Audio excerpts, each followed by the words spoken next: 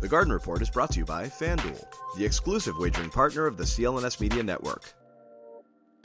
Hey, Bobby Manning here. Welcome to the Garden Report after the Celtics lost. For the first time here, Joe Sway. I can't believe it's the first time we're covering a loss. Streak is over. 20-0 it ends against the Nuggets, the defending champs, 102-100. The Celtics got two opportunities to tie or go ahead in this game with 17 seconds to go after a lane violation. We can get to that. Double lane violation. You don't see that every night. Yeah. Let's just leave it there, I guess. You don't even want to get into it. I don't have too much more to say about that. I mean, we'll end up talking about it for like 6 minutes, so maybe you're right. Let's dive into that play. First one, they go to Brown inside. He has to kick out to Porzingis. Porzingis throws it to Holiday. Then with about 4 seconds left, Joe Mazzulla calls timeout. He said after the game he thought the Nuggets were going to foul. So they reset, get it to Tatum, shoots a leaner over KCP, and misses. What do you think? I didn't hate it, to be honest with you, Bobby. The reason that they were in that situation is what's most frustrating to me. I mean, you convert one field goal in that final 4 minutes of the fourth quarter against the champion Nuggets. I mean, this is a team that obviously fought you all night, grabbed that lead in the fourth quarter where obviously things matter most. Between Jokic and Murray, just completely like in this zone, in this offensive rhythm where the Celtics just couldn't really slow them down. But offensively, you were wondering when they were going to at least put a couple buckets together. They had a lot of good looks. Open three for Derek White. You had obviously the missed layup from Tatum, which didn't help them, with Jokic on his hip. And to me, that's the one that stung more than the final shot. I like the look. Celtics fans may complain about, why does it always have to go to Tatum? I mean, I don't hate that opportunity, to be honest with you.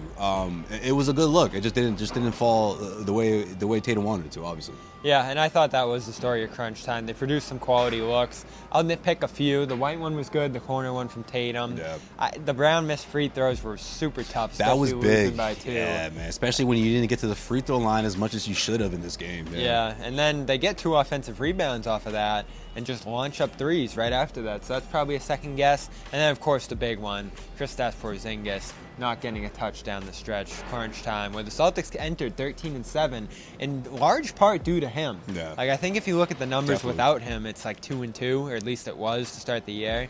So most of those wins have come with Porzingis out there, and he doesn't get a touch late in that game. Joe Mazzulla did admit after the game that they need to get him more post-ups in this one, especially since the Nuggets' big adjustment was putting a smaller player on him rather than Jokic. He started so hot, 3 threes in the opening minutes. When you look at the way it started, right? He's just not involved late. So who's that fall on? I mean, it's got to fall on Joe Mazzulla and the coaching staff. You're putting their team in position to obviously get Porzingis involved. When you look at the way the game started, right? He got out to all those, he hit those 3 3-pointers, but he also scored all 11 of the Celtics' first points, right? So I just think when you have someone like that, you got to just get him in the mix more often, especially in those last few minutes where you need a bucket. You know, you're falling behind. You're playing against a champion Nuggets team. I was surprised that wasn't at least utilized a couple of times in those final couple of minutes. However, when it comes down to the final minute, I really do think the Celtics, they did their best in executing on the offensive end. However, missed layups, not getting to the free throw line, the shortcomings that you saw throughout the first 3.5 quarters, that's when they came back to bite you. You know what I mean? Like, whereas the margin of error is razor thin, and all of a sudden those final plays matter, and the missed layups matters a whole lot. Missing free throws matter a whole lot. But, if you were able to correct things earlier, maybe things are different in that situation. However, the way Porzingis just didn't get any touches in those last couple of minutes, they have to change that moving forward. Here's Jayson Tatum talking about the last shot. Just sort of specifically, if you could walk me through that final shot on KCP, sort of what were you looking for when you got the ball, and then what did you think of the look when you got it? Yeah, I think I kind of rushed it, and that's on me. In the back of my mind, I wasn't sure if they were going to foul. They had a foul to give. But, I had more time than I gave myself. So, I should have took some more time. But, can't go back. So, something that I can learn from. So, obviously, miscue for him there. I talked to Aaron Gordon after, and he said they weren't going to foul Tatum there. So, Tatum ended up rushing it for no good reason. Maybe could have made a move to the basket. Maybe could have passed out of there. I don't know. But it ended up not being the best look. It was an okay look. It's just the 13 seconds you waste before that. Yeah. Who knows if Joe even calls timeout if he didn't think they were going to foul. So you only give yourself 4 seconds after that. You go inside the arc. Nuggets play it straight up.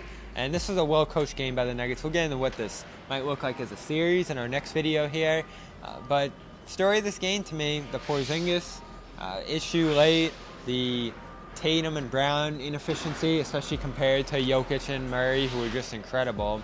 And then I'd say giving away too many plays. I go back to one where they just left Jokic wide open from three. In a 2-point game, that makes all the difference. So it does, yeah. Nuggets just took advantage, and that's what you expect from a championship team, right? Of more possessions. And this was a game that both teams played like it was a playoff game. Definitely. And you also had a couple other guys step in there and hit some big shots. One was Caldwell Pope, who that was his first three-pointer of the night in that fourth quarter, which kept them in the lead. And then a big shot from Porter Jr., who the rebounds from him, the rebounds for him as well. But that shot was that was a tough shot, and for him to make that, I thought was big for the Denver Nuggets. The Celtics just didn't get one of those guys. I thought Derek White had a really good shot when you look at the way he was playing in that second half after halftime into the fourth quarter. But again, the miss open three, missed layups from other guys, they just couldn't get one of those buckets to fall. And if you did, maybe go into overtime. It probably makes a difference. Yeah, he probably should have gone into overtime here if you took advantage of any of those possessions late, even just one.